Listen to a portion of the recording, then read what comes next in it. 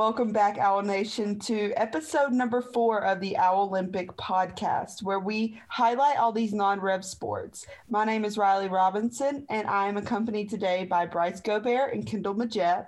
We're going to start off with volleyball. Volleyball has had a great past 2 weeks. They're now on a 6-game win streak.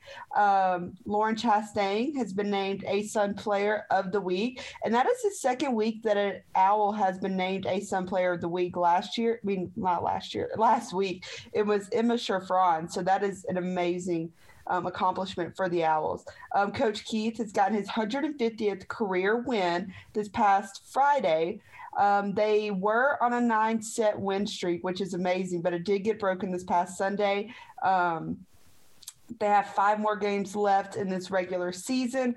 They play Friday at Liberty in Virginia, and they will be back here at home November 5th, which is next Friday, to take on Stetson. So these girls are on a roll here. They have definitely turned their season around and definitely conference play around. They are 3rd in the East Division for the ASUN, right behind FGCU and North Florida, which they have beat North Florida this season. So they will face them again, and they also have one more time to face FGCU. So this will be a interesting season to see how it plays out for these Owls. And that's all I have for volleyball so far.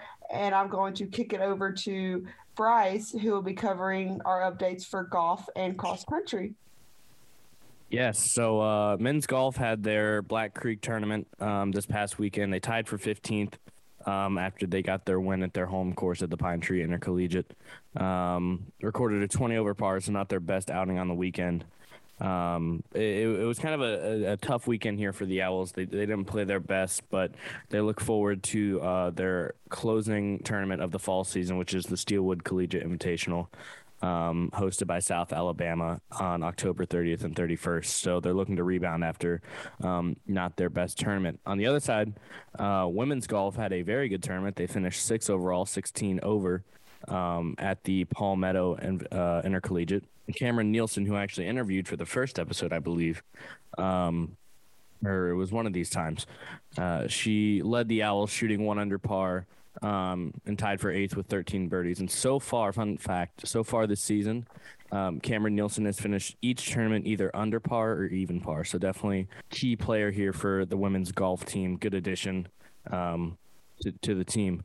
Turn it over to cross country. Nothing new on the updates. They still have to compete in the ASUN Championship as we kind of updated last time. So good luck to them, and we're hoping for the best. They'll be in Orlando October 30th, which is this Saturday.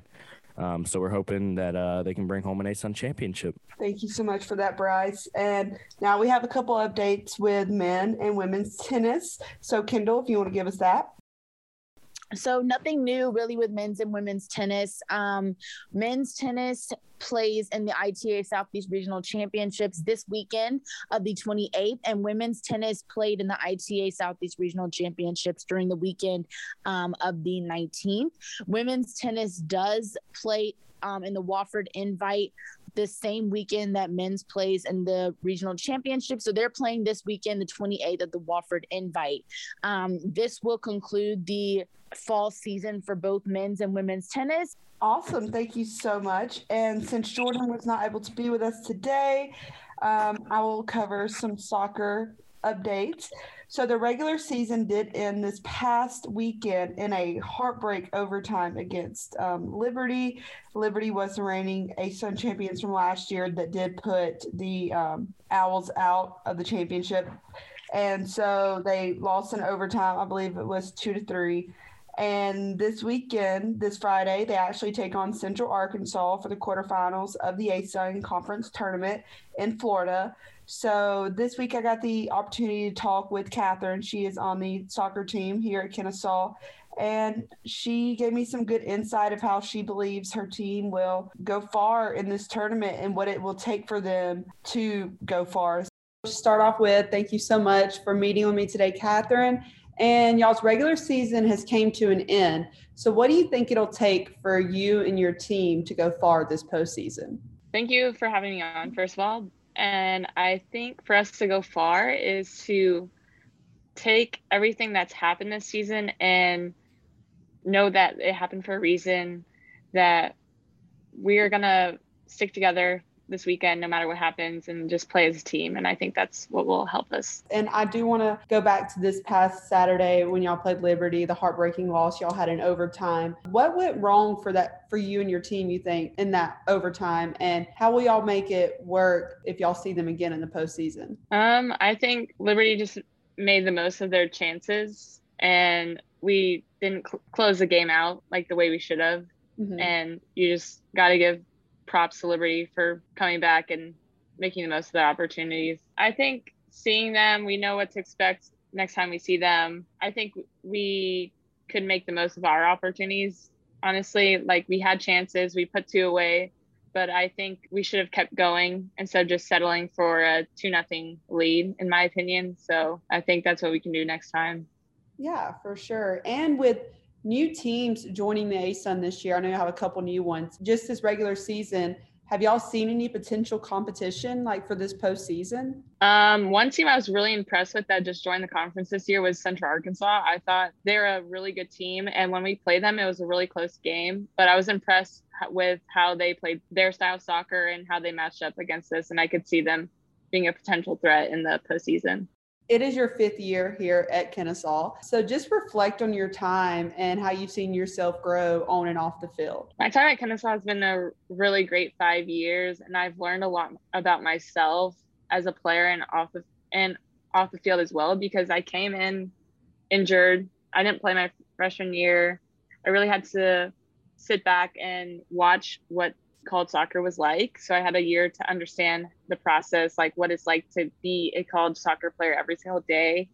And I took that knowledge and I was able to like apply it to when I got my opportunity to start playing. And I think that's what's really helped me. I noticed like whenever I did, because last season I was focusing on soccer a lot, and this season volleyball is more my sport. But when I was looking up just like news and stats about you before this interview, soccer is not a sport that has a lot of stats. You know, there's only a few stats that you can see on the book. Explain your role on the team and how it is vital for everything to work. I'd say my role as a team on the team is just to be a leader. I try to lead in a action way. I'm not the most loud person on the field, but I try to lead by example. I just try to play my best of my abilities every game, try to help the team in any way I can, whether it's playing defense or if I have to switch position or take corners or free kicks, whatever the team needs to do, I'm willing to do that. Just rounding out here, I have a couple of questions that I like to ask everybody. Do you have any pregame rituals or superstitions that you perform before each game? Okay, so I have this one thing where I used to get a pink drink from Starbucks before every game last season, and then I continued that towards the beginning of the year, but we kind of lost a couple of games, so I felt like that wasn't really working anymore. So then I go to Dunkin' Donuts now and get a vanilla iced latte, and I've stuck with that, so that's just my pregame ritual. I love that. Yes, you got to have a little caffeine to get the energy. Yeah, for sure. And then last one, it's not really a question, but do you have anybody through your soccer career, not just here at Kennesaw, that you would like to shout out, whether that's a parent, coach, teammates, anything that has just really helped and pushed you through your career? I'd like to shout out my parents. They've been really supportive through these 5 years, and they've helped me get to where I've been. And I wouldn't have gotten into soccer if they didn't start me at age 5. So I would like to shout them out. Again, thank you so much for meeting with me today, Catherine, and I hope you have a great rest of your day. Thank you. I hope you do too.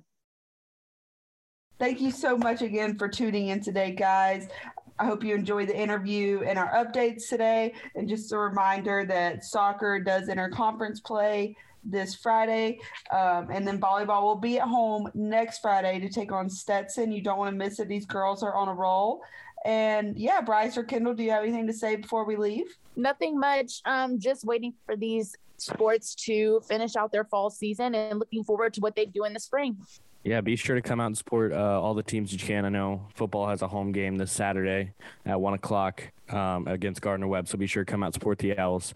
And kind of like what Kendall said, we're looking forward to see the finishing up of the fall season, look to see what the Owls can place and start to turn our focus over to the spring. Hooty hoo!